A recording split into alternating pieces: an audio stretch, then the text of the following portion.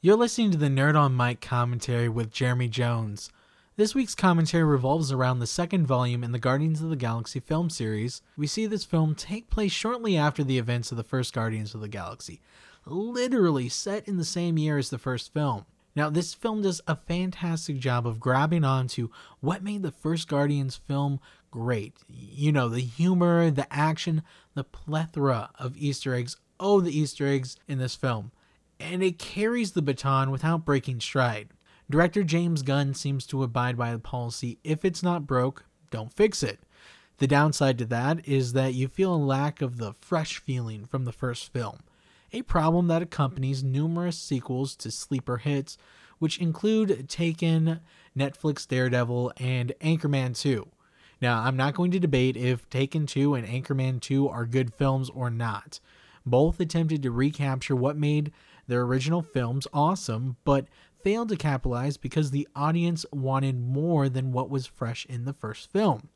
I will take a moment to say Daredevil's second season is good, but personally, I did not find it as enjoyable as the first season because I had the plumb line to compare it to, which was the first season. Nothing to surprise me and blow me away because I'm used to the breeze from the first film, if that makes sense.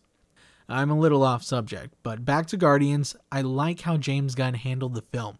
He maintained the action and humor, but what really shined through was the character development. Peter Quill, Gamora, Rocket Raccoon, and especially Yondu have beautiful development peppered throughout the film as we see them all struggle with the concept of family. Drax is the only character that really lacks development, but I feel like that's due to how much time and effort was put into the first film as his revenge played out against Ronan the Accuser. Drax has been regulated to the role of comedic relief, which suits his lack of human social awareness and almost invulnerable body. Even with the introduction of iconic characters, we never lose sight of the focus of the film, a family of misfits trying to find out where they fit in the universe. I'm sure that place will be somewhere near the other cinematic heroes appearing in next year's Avenger film. Thank you for listening to the Nerd on Mike commentary. Please remember to subscribe and, if possible, rate the podcast. Until next time, I'm Jeremy Jones.